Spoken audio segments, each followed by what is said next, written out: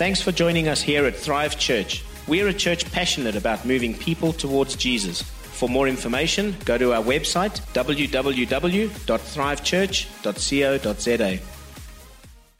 How's everybody? Such a good atmosphere of faith in the building. The moment I walked in, I could feel it. Sheesh, it was awesome. All the men who were here Friday night with Pastor Trev, give me a hoo-ha. There you go. See how strong they sound. Such an amazing time together, and I'm so encouraged with some of the release that happened into the life of the men's worship at the end of our meeting on Friday night. Whenever men gather, there's something special about that as well. So look forward to the next one. Hey, who here is a Forrest Gump fan? I got sent this joke by 3 different people this week, so I took it as God's will that I should tell it to you. Good old Forrest, right? He gets to the gates of heaven, he meets St. Peter. And he says, hello, St. Peter. Peter says, hello, Forrest. He says, what do you want? He says, I want to come in. He says, well, there's a test. You've got to take a test. And the test is just 3 simple questions. The first question is, how many days of the week begin with the letter T? Forrest writes down the question, thinks about it. He says, second question, how many seconds are there in a year? Forrest writes down the question. A third question is, what's God's first name?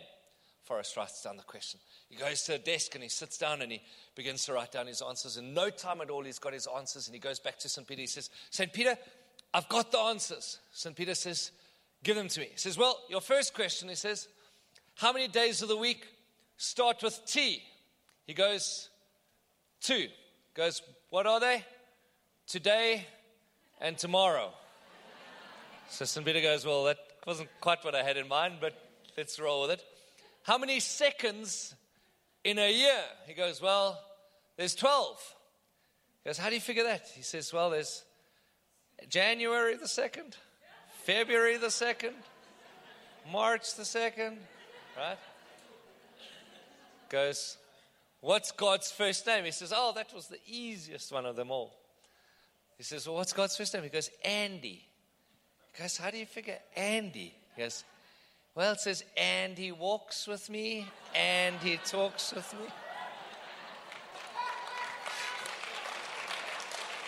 me. Somebody just got it. So, St. Peter opens the gates of heaven and says, run, Forrest, run. So,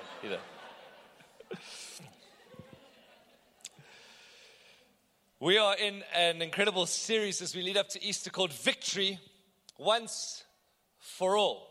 Victory once. It's kind of what we've themed our Easter series as we lead into it.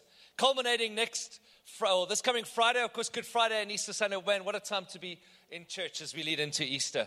But victory once for all. This Sunday, guys, is Palm Sunday. Did you know that?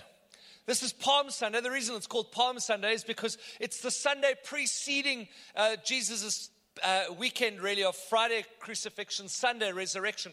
This Sunday that we commemorate today, 1 week before he was raised from the dead, was the time when the people of Israel really paved the way into Jerusalem with palm trees. They would take palm fronds, palm branches, and they paved the way for him to enter Jerusalem like a king. And because of that, and because of the palm trees that were laid down, it's called Palm Sunday. But really, I think for me, I think this week leading up to Easter is just as important, really, as Easter itself. And so that's why we've got Prayer Connect happening on Wednesday night, because we're in a place where we're preparing our hearts for Easter.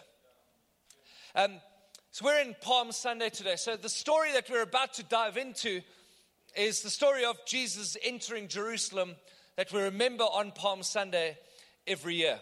Let's go to Mark 11, and I want to take you on a bit of a journey through Mark 11, a couple of verses from the chapter this morning. Now, as they were approaching Jerusalem, they arrived at the place of the stables near Bethany on the Mount of Olives. Jesus sent 2 of his disciples ahead and said to them, as soon as you enter the village ahead, you'll find a donkey's colt tethered there that's never been ridden. Untie it and bring it to me. And if anyone asks, why are you taking it? Just tell them the master needs it and we'll send it back to you soon.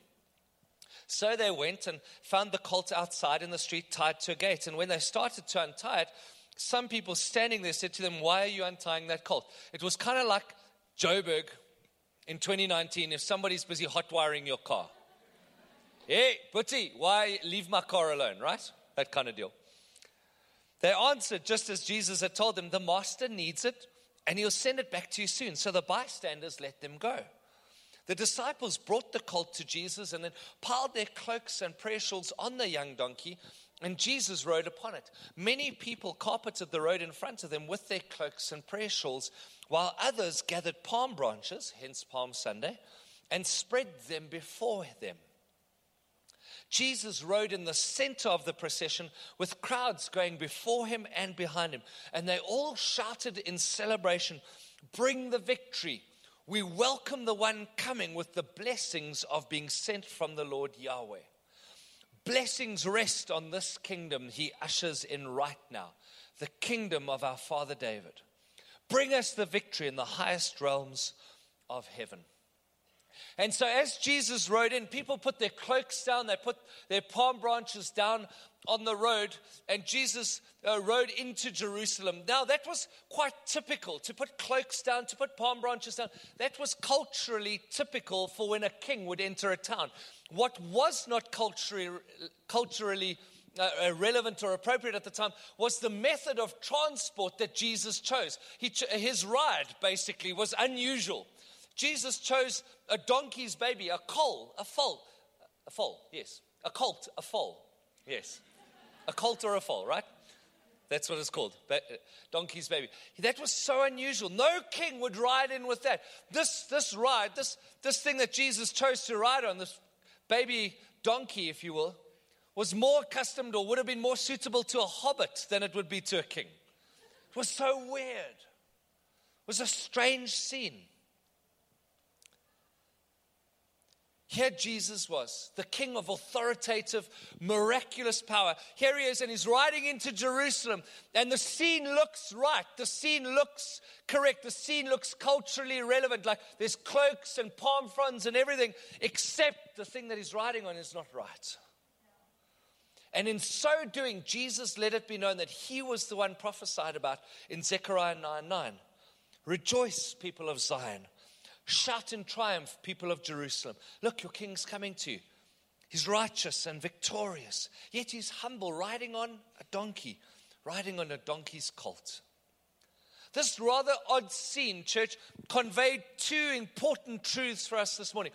One is Jesus was shown to be king by virtue of the people spreading their cloaks and their prayer shawls and their palm trees in front of him. He was shown to be king.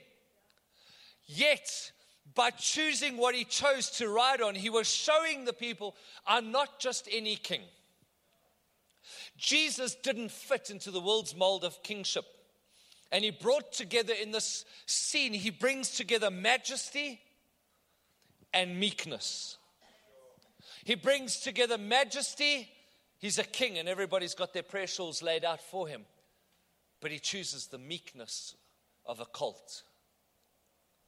In 1738, the great preacher Jonathan Edwards penned a sermon called The Excellency of Christ. His imagination was captured by this vision that the Apostle John got towards the end of his life. One of Jesus' disciples, John, got this vision of Jesus. And he wrote these visions down, and we have them now in the last book of the Bible, in the book of Revelation, right? Revelation chapter 5, verse 5 to 6. Check it out. It says, one of the 24 elders said to me, stop weeping.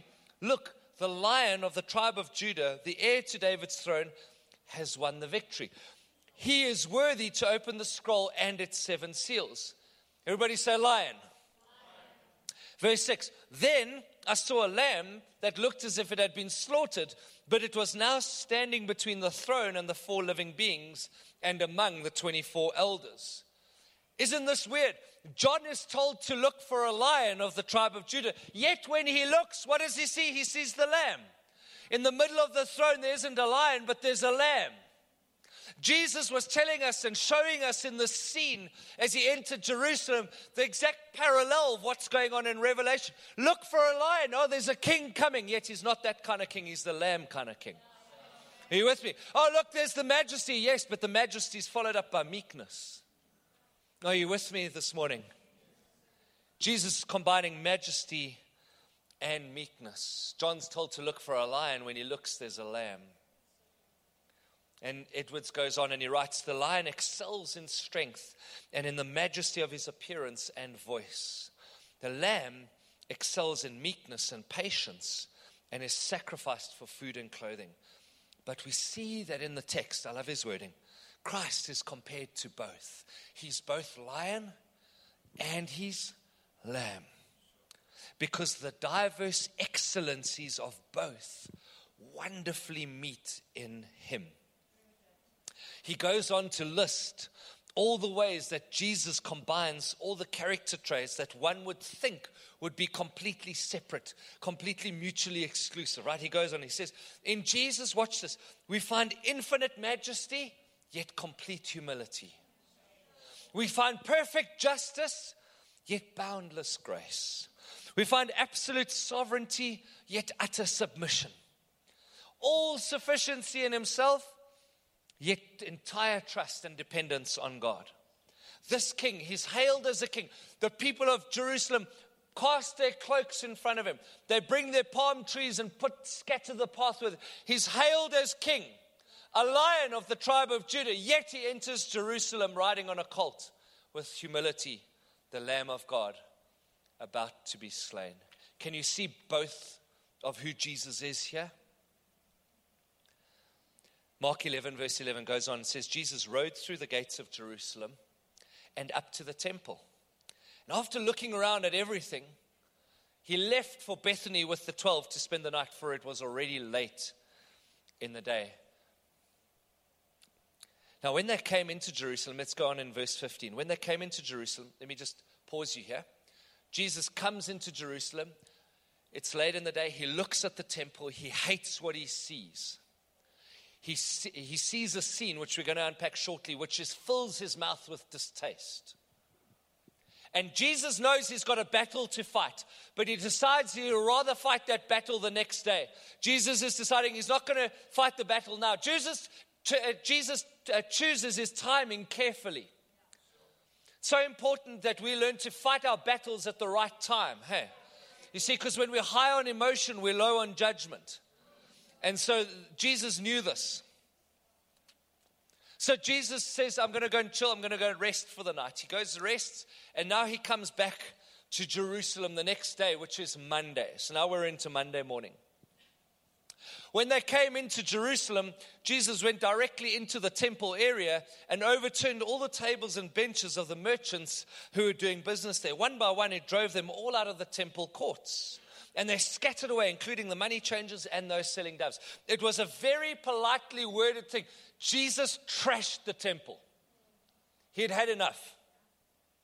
And he would not allow them to use the temple courts as a thoroughfare for carrying their merchandise and their furniture. Then he began to teach the people, saying, does not the scripture say, my house will be called a house of prayer for all the world to share? But you have made it into a thieves' hangout. Jesus goes into the temple area and he encounters the outer court. This outer court was called the court of the Gentiles. This was the area where anybody who wasn't Jewish, who wasn't Israelite, who wasn't God's chosen people, this was the area where these people were allowed to be. It was the only area they were allowed to be. As God's chosen people, the Jews had run of the entire temple. They could go anywhere in the temple. But the Gentiles only had this outer court. And Jesus walks in and he beholds the scene where the Jewish people have taken over this outside court that was only reserved for the Gentiles. They've overtaken it with a whole bunch of money changing and selling of stuff, and they've turned it into a trading floor. And Jesus is freaked out by this because the Gentiles, it was the only place they could go. And yet now they've been squeezed out of that. And Jesus is angry. He's angry because he has a heart to see people move towards him. He wants people to get access to God. And the Jews have turned this into like a whole bunch of trading and spiritual entrepreneurship. And it freaks him out. He's angry because the Gentiles can't get to God.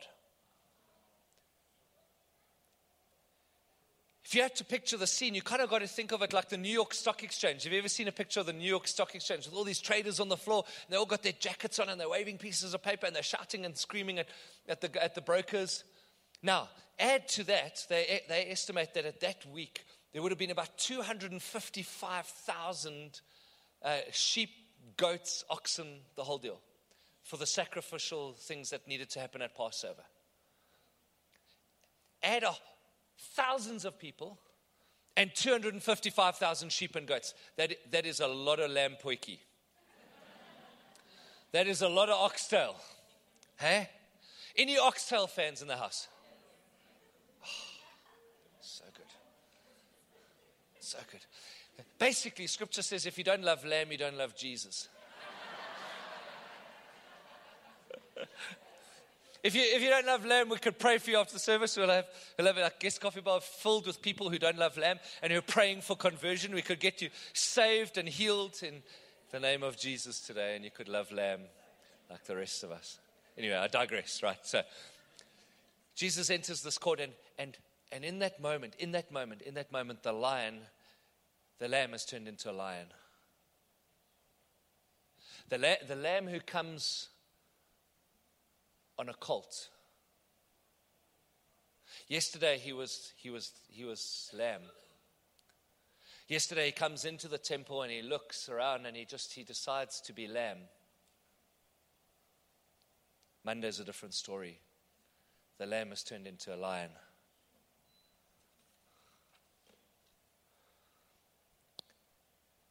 It's interesting because it was commonly believed that the Messiah would clear the temple area of the Gentiles, right?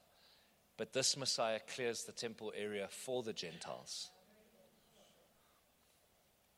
And Jesus was challenging the sacrificial system altogether. Now, the people might have been startled. They might have been startled with the fact that at his anger and his righteous, controlled anger, but what absolutely shocked them, and what was going to shock them in the week coming up ahead, was that not only was he overturning their sacrificial system of the temple, he was going to overturn the whole sacrificial system and become the sacrificial system. Are you with me? So Jesus visits the temple twice. He comes in on a donkey into Jerusalem. That evening, Sunday evening, looks around, Palm Sunday evening, looks around, decides to sleep on it, goes home, sleeps on it, and comes in to the temple Monday morning and overturns it. Why? Because he's clearing the temple area for the Gentiles. Why? Because Jesus' life and mission is to open the kingdom of God to anybody and everybody who's open to it. But just before he gets to the temple in Jerusalem, as he's on his way from Bethany, a little village about 2 kilometers outside of Jerusalem, he's kind of had his night's rest there and he's on his way into Jerusalem. Before he even gets to Jerusalem, he encounters a fig tree. Goes across and has a look at this fig tree, and we'll read about this now in Mark 11, 12 to 14. Because there's a parallel scene that's going on here, a parallel to the temple. The next day, as he left Bethany, in other words, this Monday morning, Jesus was feeling hungry. He noticed a leafy fig tree in the distance, so he walked over to see if there was any fruit on it. But there was none, only leaves, for it wasn't yet the season for bearing figs. So Jesus spoke to the fig tree, saying, "No one will ever eat fruit from you again." And the disciples overheard him, and in all likelihood were completely freaked out. Because, I don't know, if you look at this, doesn't that seem a bit, this doesn't look good for Jesus. This looks like Jesus is being a bit childish. Looks like he's being a bit petulant. Looks like he's being a bit mean, hey? Like, seriously, Jesus, it says it's not the season for figs. So why are you cursing the tree? Just leave the tree alone. I mean, maybe, what are we to read into this? Maybe Jesus was hangry? You know? Hungry and angry? Anybody get hangry here? I don't think Jesus was letting his hunger get the best of him. I don't think he was doing that. I think there was something much deeper going on here. You see, in those days, those fig trees would produce 2 types of figs. They would produce the big fig that would be what most people would eat, and that was produced in midsummer. So as summer came on, those figs would make their way. But in the springtime, as the leaves began to bud and grow on the fig trees, everybody at that time knew that simultaneous with the leaves that came along would be these beautiful little buds, little nodules, little things like this size, little mini figs, right? Like Austin Powers, I shall call him mini-me, like that kind of thing, right? Little mini ones, right? So they knew that these things were small, but they were exceptionally sweet. And so people, when they saw leaves, they knew, those things are there.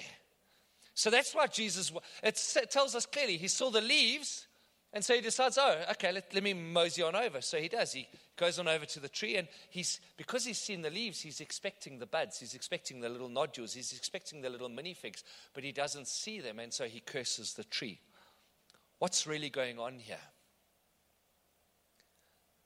Jesus was saying that while the fig tree looked okay from a distance, it had leaves, and the leaves had emerged.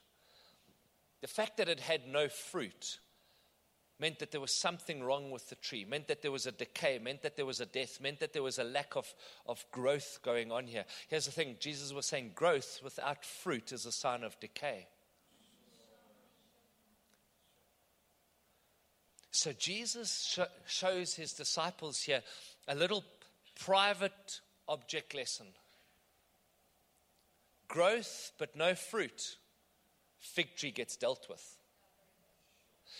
A few moments later, he enters the temple area, sees a whole bunch of stuff going on. There's a whole bunch of religious activity. There's a whole bunch of leaves in the temple, but there's no fruit. There's a whole lot of busyness, but no prayer. Everybody's running around like crazy. Nobody's praying. Everybody's got their own deal going on. Gentiles can't get to God. And Jesus says, disciples, I showed you a private object lesson a little while ago.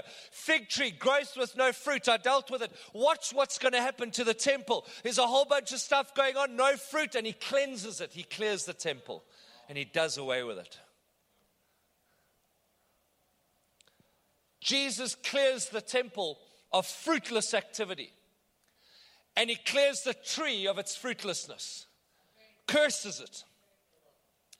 Jesus deals with the fig tree that produced no fruit. And he dealt with a temple that produced no fruit. And he will deal with us when we bear no fruit. The lamb turns into a lion. Don't mistake the meekness of a donkey for weakness of conviction. Jesus was telling us here, first privately with his disciples and then publicly, he was telling us that he wants more than busyness. He wants to see if there's any fruit in your life. What's the fruit? It's the kind of character change that comes about from having been with Jesus.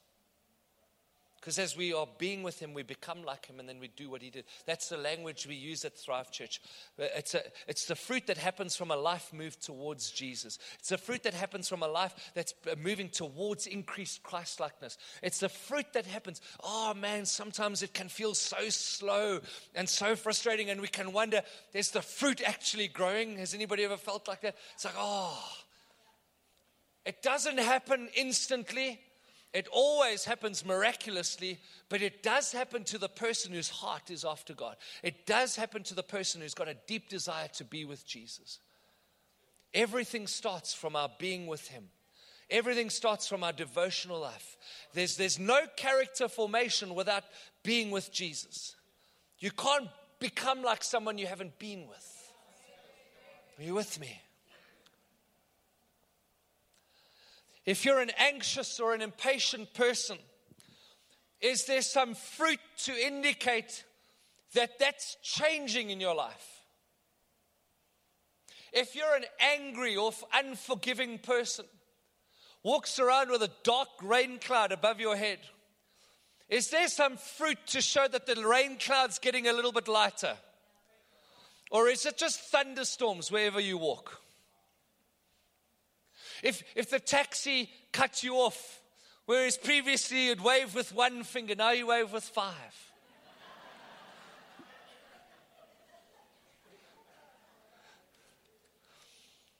If you're a fearful person, is there some fruit to show that fear is slowly dissolving in your life? Might take years, but it's dissipating, it's evaporating, it's dissolving, it's getting weaker, it's getting pushed out by the character of Christ in your life. Just yesterday, Pastor Ken and I were sitting and we were talking, and I said to her, I feel like I've been gripped by like these irrational fears. Like just in the last few weeks, I find I'm fearing stuff that I haven't feared before. And then I said, no, maybe the wrong word, maybe irrational is the wrong word. Maybe it's rational, because they're rational fears, they could happen. But they're not faithful, that I do know. Whether they're irrational or rational is not the point. The point is that they're not faithful. And I'm wondering to myself, and I wrote a blog about it actually this week. I'm wondering to myself, I wonder if how's that fear got inside of me? What water have I let in my ship? You know? Because I think it was Eugene Peterson, he said, all the water in all the oceans, in all the world, can't sink a ship unless it gets inside.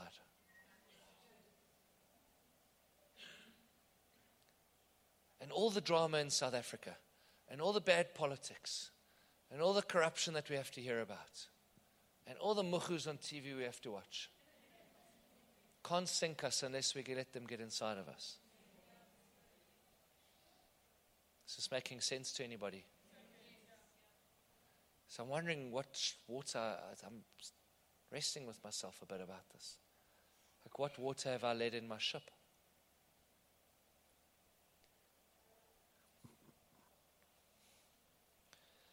What's the fruit? That our lives start to look more like Jesus's. That our character gets conformed to Him.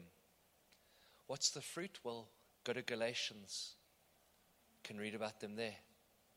For the fruit of the Spirit is love, joy, peace, patience, kindness, goodness, faithfulness, gentleness, self-control. It felt like Sunday school now, didn't it?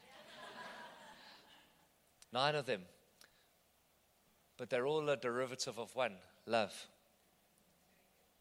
They all come from the same love tree, right? At the end of Jonathan Edwards' sermon on the seemingly impossible character traits of Jesus, he says that what happens is, you know how the oppositenesses of Jesus, the humility and the deep confidence, the majesty and the meekness, the lion and the lamb, they combine in Jesus. He says the same thing happens to us. That the seemingly opposites of Christ, because we become Christians, Christ ones, little Christs, mini Christs, right? Because we become like Him, guess what happens?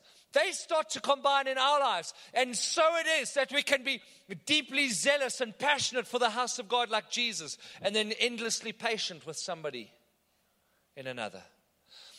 How it is that we can walk with a deep humility and yet an incredible confidence in the provision and goodness of God. You with me? We can get angry at the right stuff and then be as gentle as a dove in another moment. Why? Because the excellencies of Christ are combining in us. You're not just becoming a nicer person or a more disciplined person or a more moral person. You're not trying to tick some boxes and 7 steps to a better you. That's not that. You're seeing the actual life and character of Jesus take shape and become formed in you and me. The king who ambles into Jerusalem on a donkey, then storms into the temple with the audacity to say, "This is my house," are being replicated and being formed in us. And that's the victory. That you and I, we're becoming more complete people. We're becoming people formed together into Christ's image. That's the victory, that he didn't just save you from an eternity without him. He didn't just redeem you back from the gates of hell. He didn't just snatch you from the fires of hell. He did, but he did so much more. He brought you back so that you and I would become whole in him, so that the excellencies of Christ would become formed in us, so that the zeal of Christ and the patience of Christ, so that the majesty and the meekness, so that the lion and the lamb could be formed in us. That's the victory. That's why he came. And the irony is that this Jesus who brings together these extremes of his character, and he begins to form them in us through the power of the Holy Spirit at work with it. The great irony is that just as we think, oh, he's about to balance us, just as we think he's about to merge all of this, just as we think we're becoming more whole, which we are, guess what happens? He demands an extreme response from us. He forces our hand at every turn in the story we've been today. Because the one who throws open the temple to anybody who's far from God, the one who goes and clears the way for Gentiles, the one who wasn't the Messiah that would purge the temple of the Gentiles, the one who purges it for them, right? The one who says, outsiders, welcome in. That one goes to the insiders and says, are you really sure you're in? Because I don't see fruit. The one who's got his arms open to the outsiders and say, come on in, goes to the insiders and said, I wonder if you're in. Do you think you're in? Do you know you're in? He forces your hand. You've got to decide, are you outsider or are you insider? The man who was weakened by a touch from a woman who'd been bleeding for 12 years, on his way to heal a 12-year-old girl, actually to resurrect her. I mean, the one who could be weakened just by a touch, right, is the same one that stands strong with a whip in his hand and trashes the temple area and looks around defiantly at anybody trying to take him on. I mean, I don't think anybody would have taken Jesus on in that moment. Jesus became Lebanese in that moment.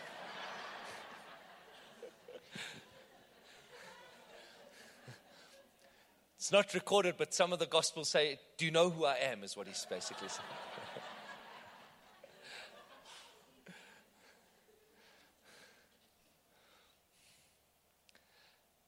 That man who was on his way to bring a little girl back to life is the same man who stood strong in that temple and threw the furniture of greed around. He's both the rest and he's the storm. He's the sleeping Savior and he's the commander of the winds and the waves. He is both the washer of feet and the regal king who stands before Pilate deciding when and how he'll die. He's the lamb who went to the slaughter, and he's the lion who comes back for his people. And so with Jesus, here's the thing. He forces our hand at every turn. Either you got to kill him or you got to crown him. You either got to crown him or you got to kill him. Because he doesn't allow a middle ground. There's one thing no thinking human being can ever possibly do. And that's simply to say of Jesus, oh, what an interesting guy. Because he doesn't allow you to call him that. I love what C.S. Lewis said. Watch this quote on the screen. The team are joining me. Don't worry about them. Just stay focused on the quote. Watch this. He says this. I'm trying here to prevent anyone saying the really foolish thing that people often say about him. Watch this. I'm ready to accept Jesus as a great moral teacher, but I don't accept his claim to be God. That is the one thing we must not say. A man who was merely a man and said the sorts of things Jesus said would not be a great moral teacher. He would either be a lunatic, on the level with the man who says he's a poached egg. C.S. Lewis has an imagination, really. Or else, he would be the devil of hell. Jesus is either who he says he is, or he's a lunatic. You must make your choice. Either this man was and is the Son of God, or else he's a madman or something worse. You can shut him up for a fool. You can spit at him and kill him as a demon, or you can fall at his feet and call him Lord and God. But let us not come with any patronizing nonsense about his being a great human teacher. He has not left that open to us, and he did not intend to.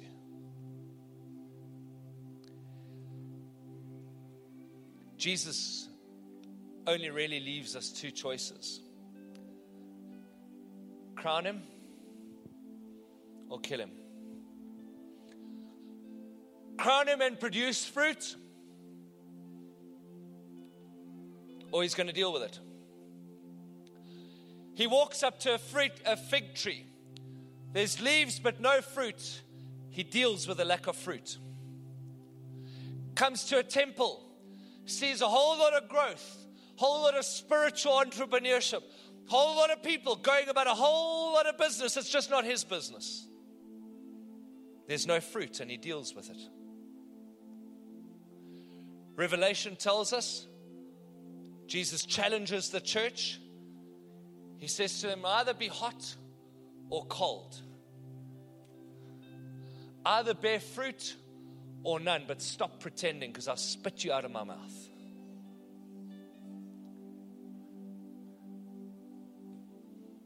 We either crown him this Easter or we kill him. But Jesus doesn't allow us to play in 50 shades of gray. It's either black or white. It's either fruit or none. It's either you're a Gentile wanting to get into the temple area, in which case his invitation is welcome. Anybody and everybody. Everybody's welcome in the kingdom of God. Or if you're an insider, he's saying you better produce fruit, because if you don't, I'll deal with it. Some crowned him. In fact, that Sunday, as they laid their palm trees and their cloaks on the road before him, some crowned him only to kill him days later.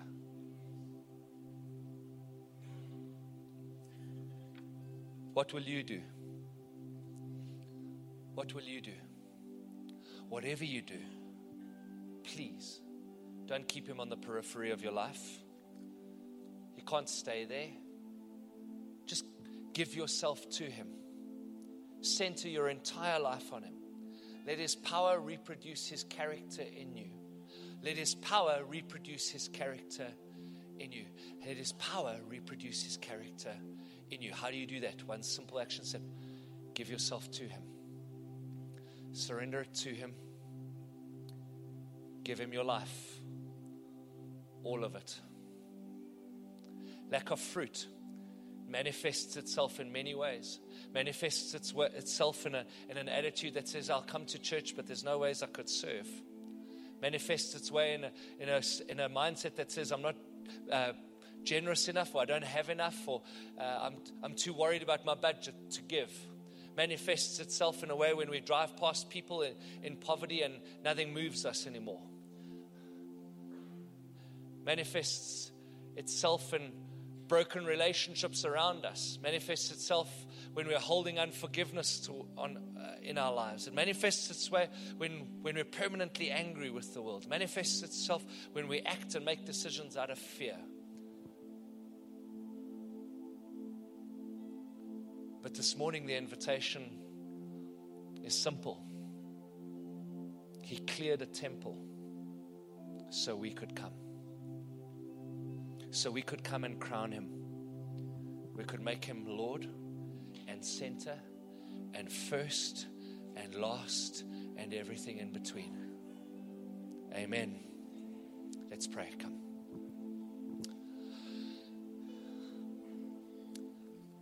This morning it would be my great privilege to invite you to crown him in your life. Maybe this morning you've never done that. You've never really said, Jesus, here I am. Have my life. you've never really surrendered that to Him, or maybe you did years ago and now it's a case of you've wandered and you've been away. This morning will be my great privilege to pray for you. Man, what a time to do this before Easter. The week before Easter, what a time. You can head into Easter having crowned Him. Celebrate Easter knowing that He's Lord of your life. This message was recorded live at Thrive Church. We hope that it inspired you to move towards Jesus.